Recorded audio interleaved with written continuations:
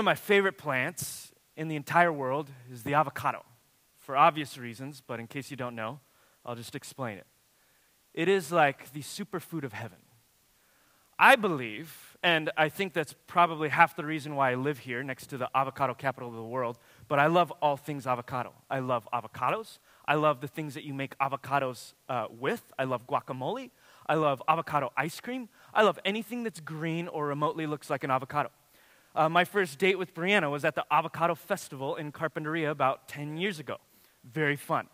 I love avocados. All I want to eat all day long are avocados. And I know people with avocado trees because we live in an avocado county with trees in their backyards, and avocados fall by the hundreds to the ground and they rot. And I look upon them with judgment and disdain. And sometimes I hop their fence when they're not looking. I love avocados. I'm convinced that the tree of life in heaven was an avocado tree. And I think that the biggest mistake of humanity was to go to the tree of the knowledge of good and evil instead of to the avocado tree, which God ordained for them to eat from. I love avocados. I have a tree in my backyard. It's not an avocado tree. It's a palm tree. I hate palm trees. Now, I'm not talking about date palms, the really pretty, small ones that are nice and look luscious. I'm talking about the big, giant ones that spring 5 stories into the sky. The ones that look like dirty Q-tips sticking out of the ground. I hate palm trees. I know that's a bad thing to say because Santa Barbara, right? It is the quintessential tree of Southern California. But I hate them. I know hate is a strong word. I shouldn't use it. I hate palm trees.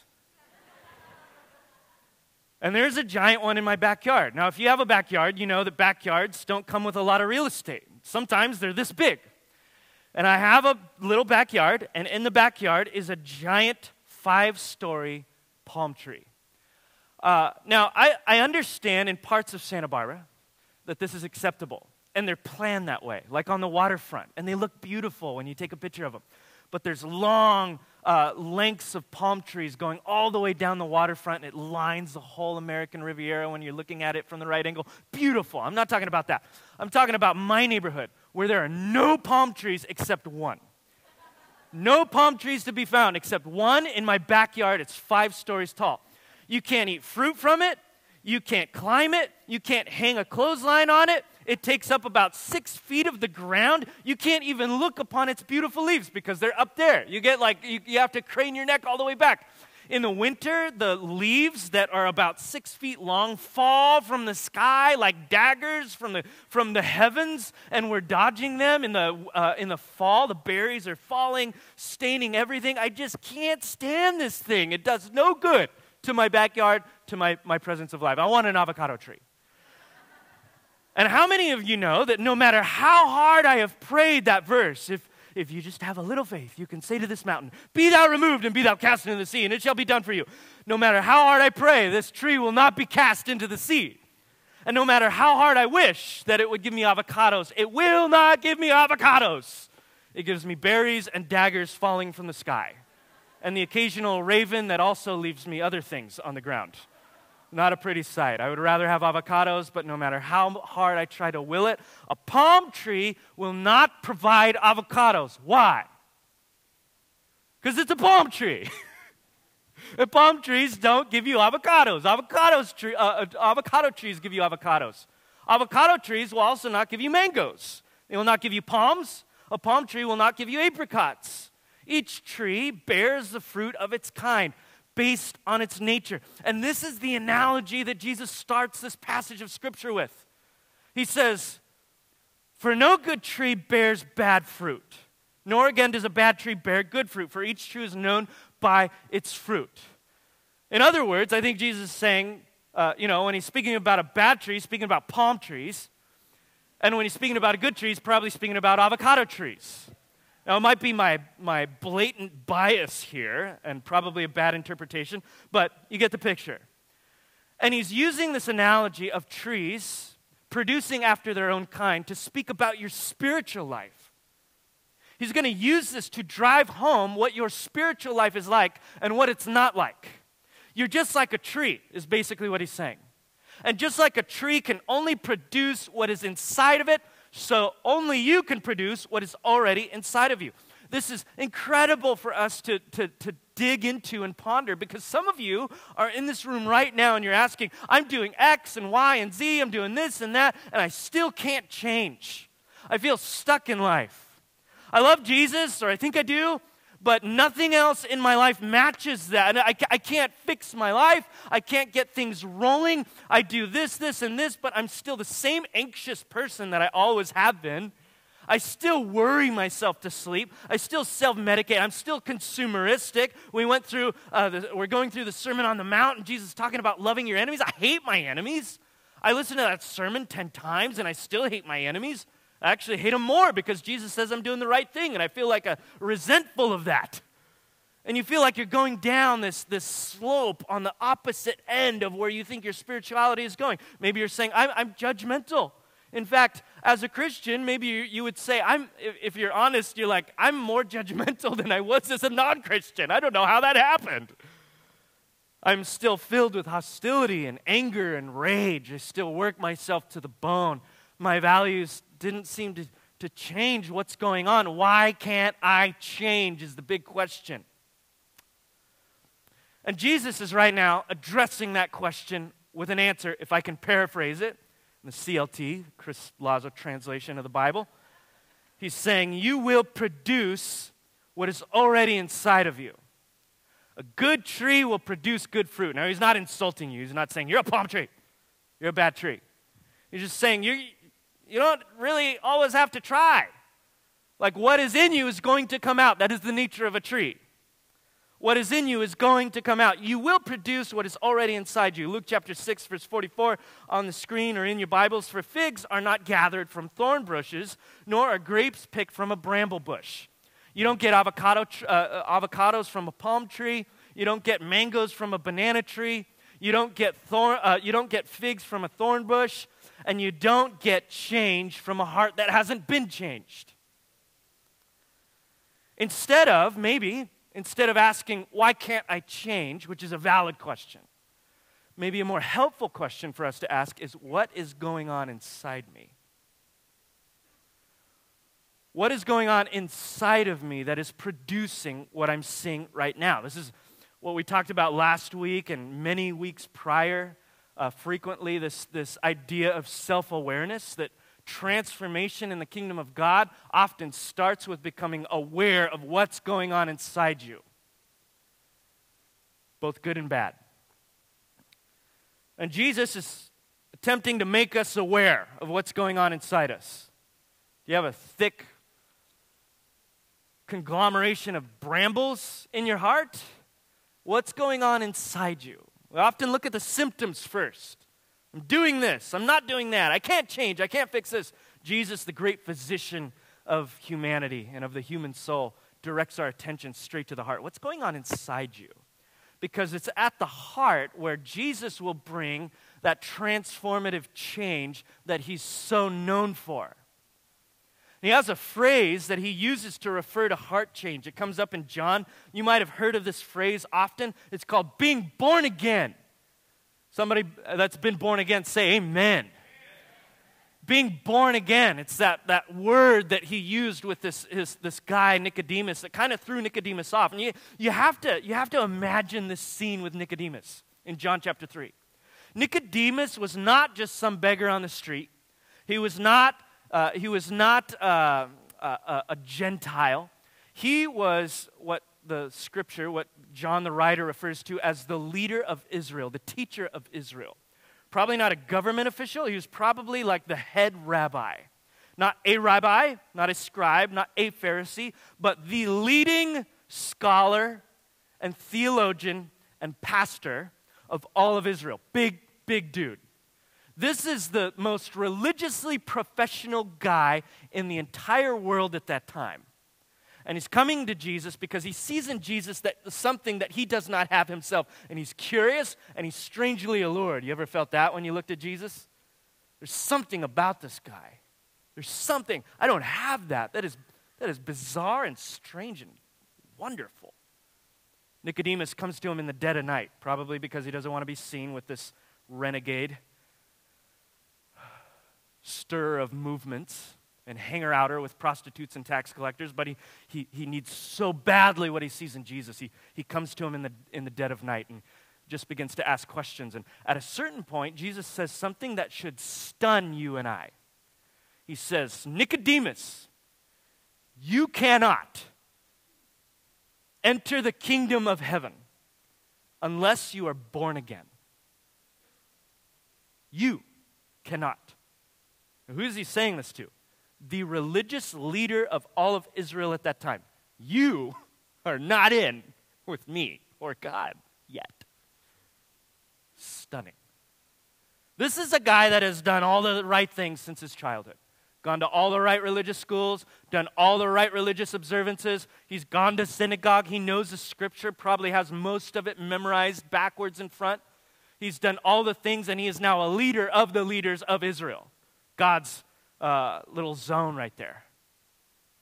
And Jesus is pinpointing him, and he's essentially saying, you could dress like an avocado tree. You could smear yourself with guacamole. But Nicodemus, you're a palm tree. You're a palm tree. And no matter how hard you try to squeeze out an avocado, you're just going to be squeezing out daggers from the sky. You can only become an avocado tree if you are reborn as one. To carry the analogy a little further, you must be born again. This is Jesus' language to refer to the transformation of the human heart. This is the most beautiful thing about Christianity, one of the most, is that it's not simply an ascension to a list of ideas or beliefs. I believe in the 12 steps of Christianity. I'm in. Nor is it, I do a certain amount of things. I've check-marked a certain list of behaviors off. I don't do this, I don't do this, I don't do this, I don't do this. Nobody likes me because I'm lacking joy, but, I don't do all the stuff that I'm not supposed to do. Or I go to church regularly. I grew up in the church. I raise my hands, I read my Bible. It's not about any of those. Those things are important, but they're only as important as they are tied into the source of the most importance. Jesus says, you must be born again. In other words, he's saying, I want your heart. I want your heart. I want your inner being. I want it for myself. And I don't just want it, I want to change it. I want to get inside of your soul. I want to rearrange the furniture. I want to make the inside of you look like the inside of me. You must be born again. Powerful statement from Jesus. You must be reborn. You must be made into a new tree. There's nothing good that will come out of the old tree. If you want avocados, got to rip out that old palm tree and put in an avocado tree. And this is exactly what Jesus does. Not literally, or I'd have an avocado tree in my backyard. He does this with our hearts. I understand this experientially because I grew up in the church. I grew up around church. Came from a Christian family, was used to churches, didn't really believe much of it, but I knew the lingo. I knew the practices. I know how to look the part. I know how to do the stuff. And by the time I was 16, I left the church, disillusioned by it, not wanting anything to do with it again. Years later, I came back to it because they had skateboard ramps in the youth group gym. And from there, I started playing on the worship team, playing bass, and then eventually started singing, leading worship, doing youth stuff, going on youth camps. It was fun. Started getting integrated into the life of the main church body, started playing music on that stage, getting more involved, going on missions trips and all of that stuff, but not saved.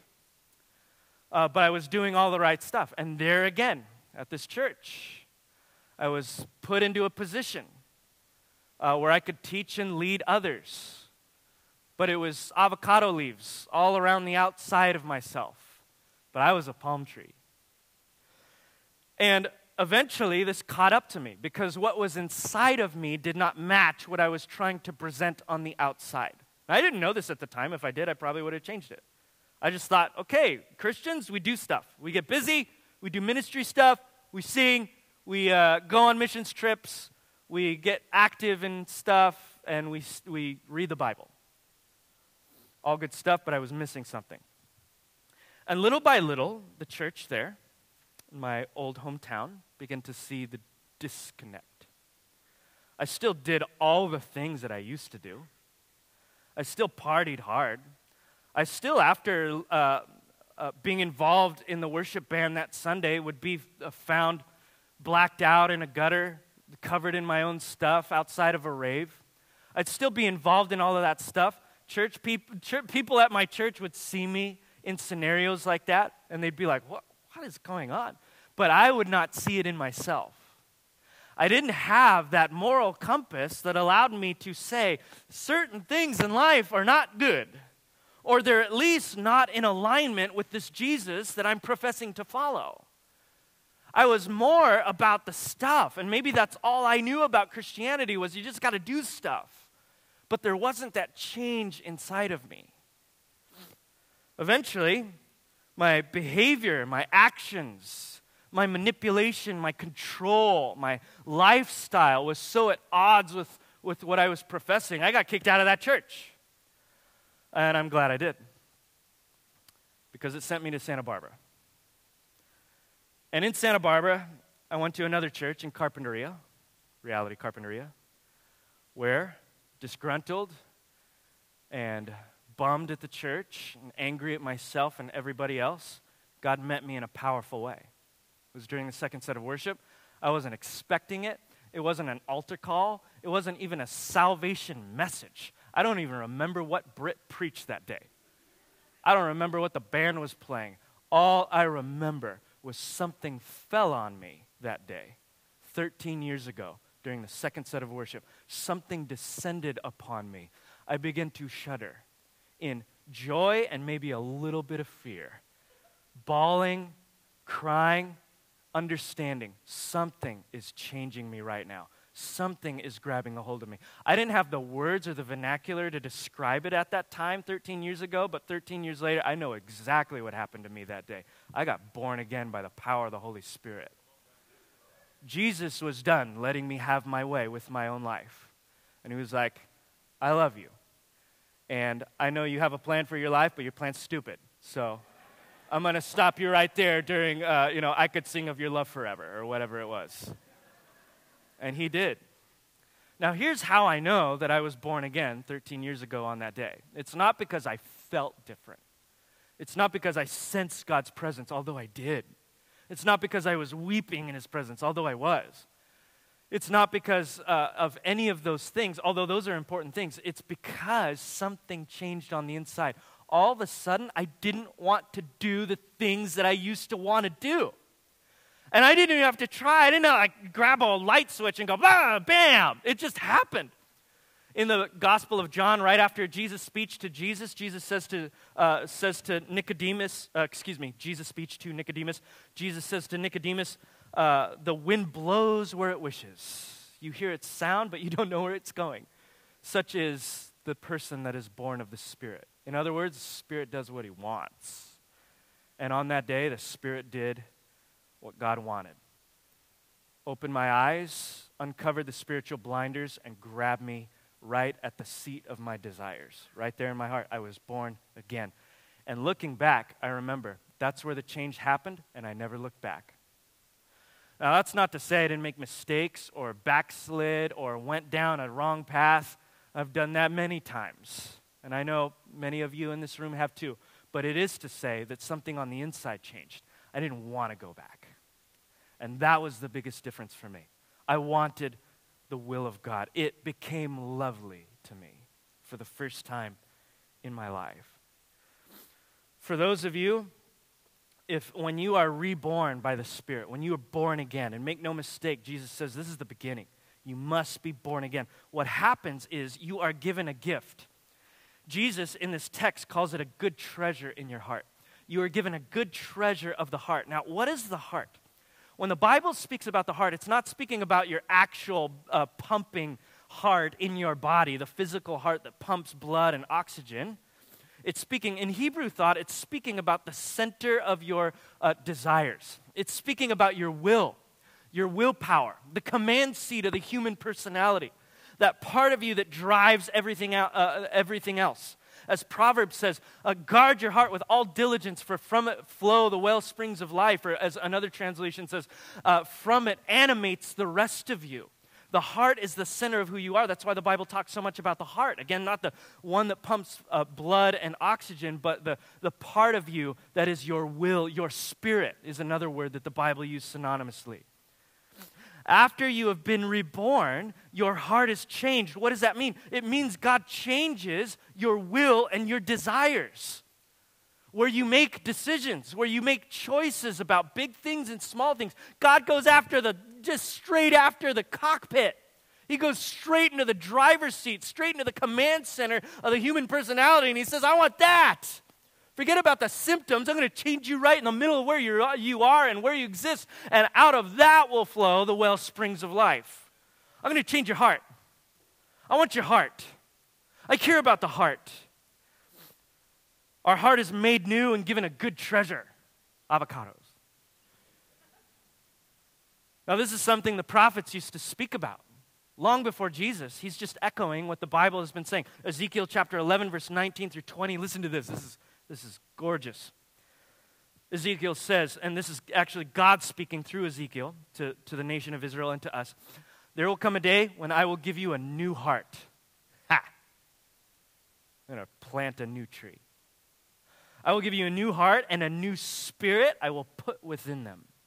I will remove the heart of stone from their flesh and give them a heart of flesh, that they may walk in my statutes and keep my rules and obey them, and they shall be my people, and I will be their God. I'm going to uproot the palm tree, is what God said. There's coming a day when I will send a person, and he will do what none of you have been able to do. He will uproot the palm tree, and he will plant in its place life-giving fruit. I'm going to remove your heart of stone so that you can walk in my statutes and keep my rules and obey them. Jeremiah 31 verse 33 says something similar, but it goes a little deeper. It says, I will imprint my law on your heart. Instead of inscribing my commands, my desires, my will on those tablets like Moses had, the Ten Commandments, I'm going to do it so where those stone tablets are now like this thing up above here shouting at you that you need to get your life right, and you need to fix this, and you need to do better, and you can't do it because you have no power to do it. I'm going to take that law and imprint it on the soft flesh of your heart so that you actually desire holiness. So that you actually look at the things of God and you say, I want that. I'm going to imprint my law on your heart. That's what I felt 13 years ago and have since felt for 13 years. Not that I always do what God wants me to do. I certainly mess up. But the desires have changed. That's where it starts. Do you understand? It starts at the bottom, at the core of who you are. Peter said in 2 Peter chapter 1, it's his divine power. It's his divine power that has given us everything we need to live a godly life through our knowledge of him who's called us by his own glory and goodness. Christian, you have everything you need by God's divine power to live and to step out into the things of God. Everything. You don't need to go over there.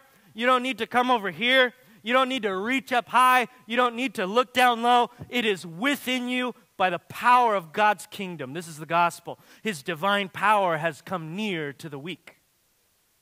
Listen to the rest of this line. Through these promises, he's given us through these, he has given us his very great and precious promises, so that through those promises, you may participate in the divine nature, having escaped the corruption in the world caused by what? By our evil desires. Saying, it used to be impossible for you to change, but I'm going to change you. I'm going to change you from the inside out. I'm going to give you a new heart with new desires. For the end goal, that you can taste of the divine nature, that you can know what it's like to live in Christ and through Christ. This is why Paul would pray in Ephesians chapter 3, I pray that by the riches of your glory, you may grant these people to be strengthened with power in their inner being, so that Christ may dwell in their hearts through faith. Paul's prayer was what Jesus desired and what the prophets spoke of, that Jesus wouldn't just shout to you from the rooftops, but that he would step in and invade your heart and soul and change everything from the inside out, so that your heart will begin to mirror what the kingdom is supposed to look like. So what is inside of you? That's where we're supposed to go. That's where we're headed. What is inside of you and I? I think there's probably two answers to this question based on where you're at in life. One, you've never been born again. And so your answer to the question, what's going on inside of me, is a whole lot. A whole lot of other stuff that I can't control. You might be saying this in the form of another question. Why would I even want to do that? Why would I want to stop sleeping around? Why would I want to get off of these substances? Why would I want to be a nicer person? Why would I want to stop being angry? Why would I want to do all of that stuff? I love it. It makes me feel better. That might be a clue. And I don't mean this with any judgment. I mean this is in an honest and compassionate way. Is it possible that you have never been born again? Because if you've been born again, you'll be able to tell. Because your desires have changed. Forget about your behaviors for a second. We'll talk about that in a second. Your desires have changed. All of a sudden, his law is imprinted on your heart, and you love the things of God. You at least desire the things of God. Ask yourself, what's going on inside of me? Do I truly desire Jesus and all of the things that he says? If not, maybe I haven't been born again. What do you do about that? Man, just ask. Jesus said also in the Gospel of Luke that if our fathers, being as messed up as they sometimes are, won't give us terrible and distorted and cruel gifts when we ask for basic things like food and clothing, how much more so will our Heavenly Father give us the Holy Spirit when we ask him? All you have to do right now is ask. You don't need me. You don't need you. You don't need anyone around you. If you're even asking that question, it's probably because the Holy Spirit is already working on your heart. I would just encourage you to step out in faith and say, God, I don't know if my heart has been changed. I want that change. Step in, change me, make me born again, change me from the inside out so that my heart desires the things that you desire. And watch it come. Now there's another type of person, and you might already be a Christian. You have been born again. Maybe you got born again in 1982, when I was 1, or you got born again on Easter this year. And you love the things of God. There's things about it that's exciting you. You're like, yeah! Sunday morning rolls around, you're like, yeah! Can't wait to go deep. And then Monday morning rolls around, and you're like, I am a terrible person. And maybe you would say, I have been born again. I remember when that happened. My heart is changed. I do love God. I want the things of God. I just can't do the things that I want. I have a follow-up question for you. You've been born again? Here's a follow-up question. But first, I want you to think about this before I ask that question, that follow-up question. If this is all about the heart, and this only has to do with the heart, and it's only about the heart, why does Jesus end by talking about the mouth? Jesus cares so much about the heart. How come he's always talking about the mouth? Listen to Luke chapter 6, verse 45 in our text. The good person out of the good treasure of his heart produces good. The evil person out of his evil treasure produces evil. For out of the abundance of the heart, his mouth speaks. Why does Jesus care so much about the mouth? If it's all about the heart. Or if it's only about the heart. I'll tell you. The mouth is like a faucet. It reveals what is in the reservoir. The mouth, and really when he's speaking about the mouth, he's speaking about the body, right? The mouth being the most notorious part of the body. And when the Bible speaks about the body, just like the heart, it's not just referring to your fingers and your toes and your nose and your bones and your skin, although it certainly includes that. It's speaking to the whole realm of your action and behavior. The body is where the fruit is found. It doesn't matter, and there are a lot of things going on inside of a tree, right, that we don't even see that are electrifying and amazing. I read on this one documentary. You might have heard this, but the trees underneath the ground communicate to one another.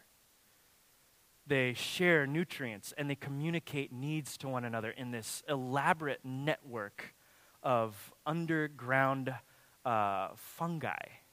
And they're keeping one another alive, talking to one another. Inside, you can tell how old a tree is by looking at the layers and the rings, and there's photosynthesis happening where they're combining water and all of this stuff to make food, all of this stuff happening on the inside. But how many of you know, if you're hungry, you go up to a tree, you don't care about any of that stuff. You're like, where's the mango? You're going straight for the branch. It's the same way with our actions and our behavior. It's what James would say. Faith without works is dead. It doesn't matter if you're a hearer of the word only. It matters if you're a doer, because the body and the heart go together. If they're both doing two different things, something is wrong on the inside. And the heart, its desires and its choices are farmed out, outsourced to the body where they're carried out. If you are angry and bitter and resentful, it's not your heart that slaps somebody, it's your hand. It's not your heart that says something rude, it's your mouth. Got a whole section on the mouth in James chapter 3, right? It's the rudder of the entire body. All the things that are inside erupt onto the outside because your mouth is like a faucet. Your body is where everything else in your heart gets carried out. Out of the abundance of the heart, the mouth will speak. And you can tell the condition or the health of your heart by your actions and your behaviors, the things that your heart truly values. So our question we should be asking, you're born again, you're a Christian, but you can't change your life, you're wondering why. What is the fruit in your life? Reveal. I know what some of you might be saying right now. You're like, okay, fruit, good fruit, good fruit. I need to look for good fruit to prove myself to this pastor so that he'll shut up. Okay, good fruit. Okay, last year I donated money to an organization that helped kids. Good fruit. Or 2 weeks ago I helped somebody across the street. Or last month I was involved in feeding the homeless. You know, you might be picking out a few things that you did intentionally. But that's your highlight reel. Those are the things that you do when you mean to do something good. That's not fruit. Those are good things and you should do them, but that's not what the Bible is referring to when it's talking about fruit. You know what fruit is? Fruit refers to your character. And your character is what you do in the moments when you're not planning to do anything. It's what comes naturally to you. It's what you do by accident. It's what you do, as we would say, by habit. The fruit of the Spirit is love, joy, peace, patience, goodness, kindness, self-control. Those are the things that you do when you're not thinking about what you're supposed to do. So the better question we should ask ourselves is, what are your habits? What are the things that you tend to do the most when you're not thinking about what you're supposed to be doing?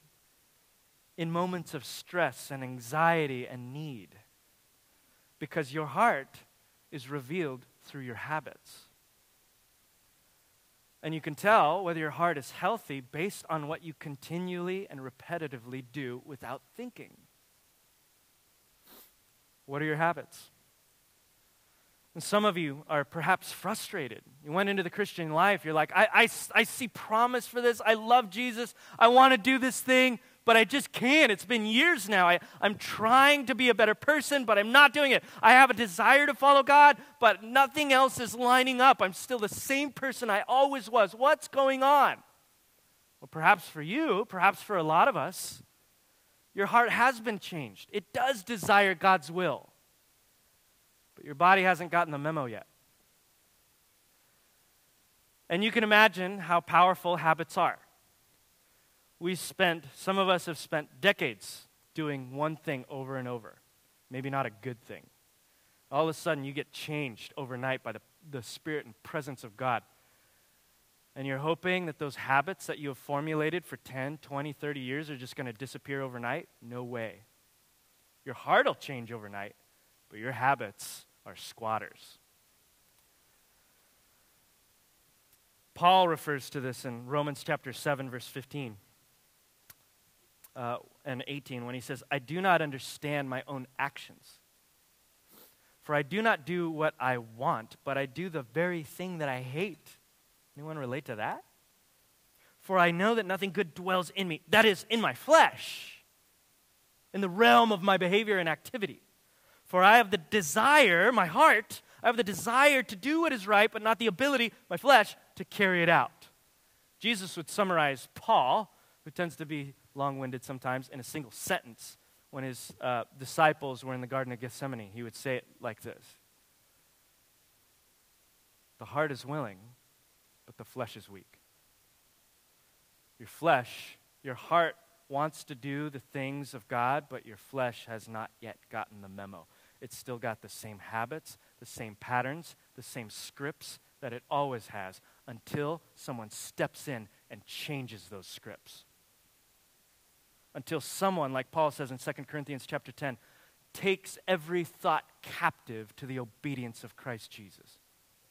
Or like Paul would say in Romans chapter 6, would say to a group there in Rome, do not let sin reign in your mortal bodies any longer so that you keep obeying their passions. You hear what he's saying? He's saying, don't let sin reign in your body. Meaning you don't have to anymore. The power has been broken. You don't have to live that way anymore. You don't have to be caught up in the same cycles anymore. You don't have to just be okay with a broken marriage anymore. You don't have to be caught up in the same workaholism anymore. You don't have to be an alcoholic or be caught up in the same alcoholic destructive patterns anymore. You don't have to be an aggressive bulldozer anymore. You don't have to be jealous and envious anymore. You don't have to coddle that demon of resentment and judgment all the time anymore. You don't have to fall into those old patterns. You can be free if you want to be free. You can be free if you want to be free. You don't have to fall into those patterns anymore. That is not your lot. That is not your script in the gospel of the kingdom of God. You have been given a new script. All you have to do is step into that script. The desires are there. The script is there. Everything you need from heaven is there to empower you to live that way. You just got to have the intention and the will to say, I am going to change my habits to match the desires of my new heart. Getting hot in this place. Good Lord. Should never bring 2 jackets to church. What am I thinking?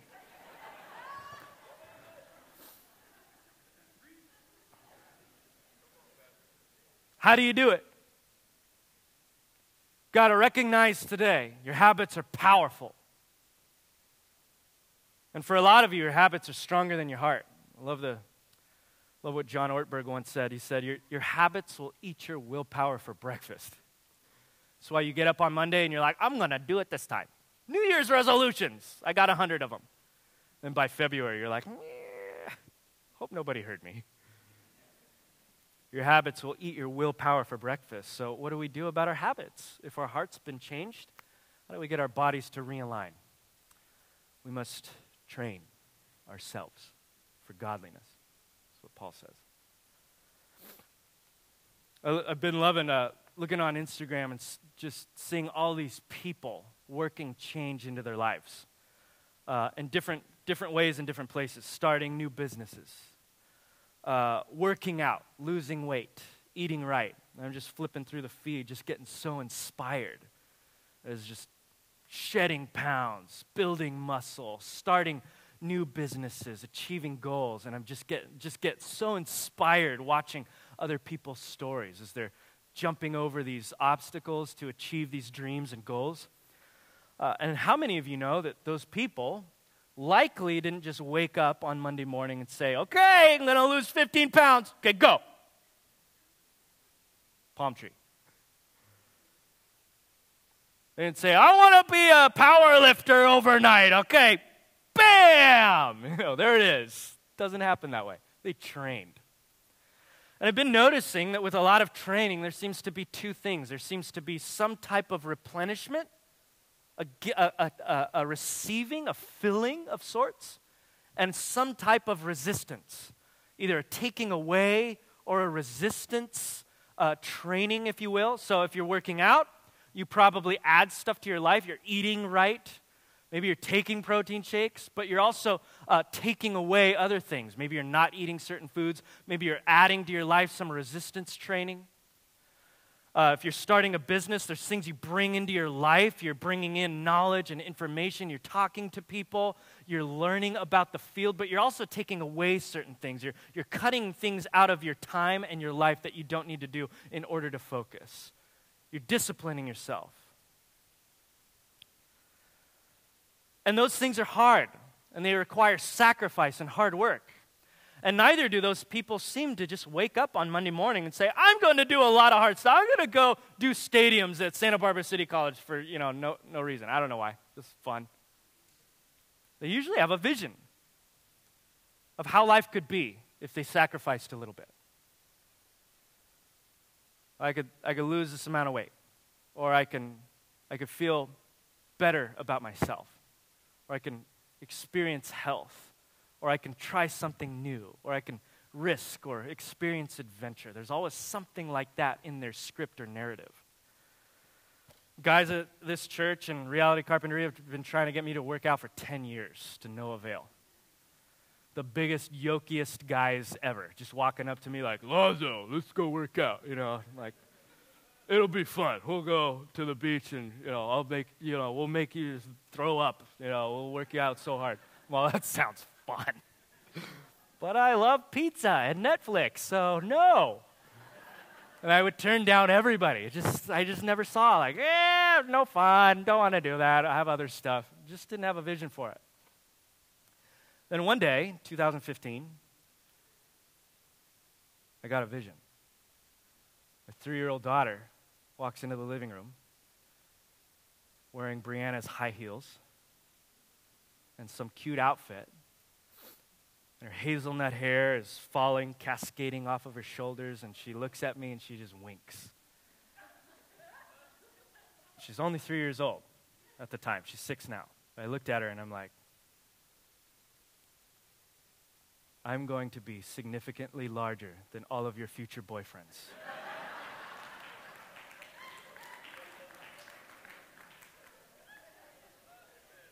No joke. I gained 20 pounds in that first year. And I got 6 more to go. Sometimes you need a vision. If your entire Christian life is, I need to be a better person. I need to read the Bible more. I need to go to church. I need to give. I need to join a home group. I need to serve more. You're just going to be frustrated, man. Lady. You're just going to hit a wall over and over. You need a vision for how the kingdom of God could be transformative to your life. I want to read the Bible because in it I might hear from Jesus Christ himself.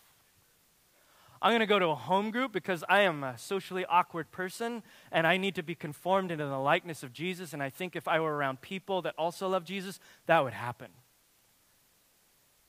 I want to serve to get out of my own bubble and to think about other people for a change. I want to be like Jesus, but not because I feel like I'm supposed to, but because I want more for my life than just serving myself. We need a vision for how life could be. 1 Timothy chapter 4, verse 8, Paul says, for physical training is of some value, but godliness has value for all things, holding promise for both the life and for both the present life and the life to come. We need new hearts. We need to be born again, but once we're born again, we need new habits to coincide with those new hearts. You could do that. It's not novel. The disciplines that we bring into our spiritual life, we read the Bible, we pray in solitude.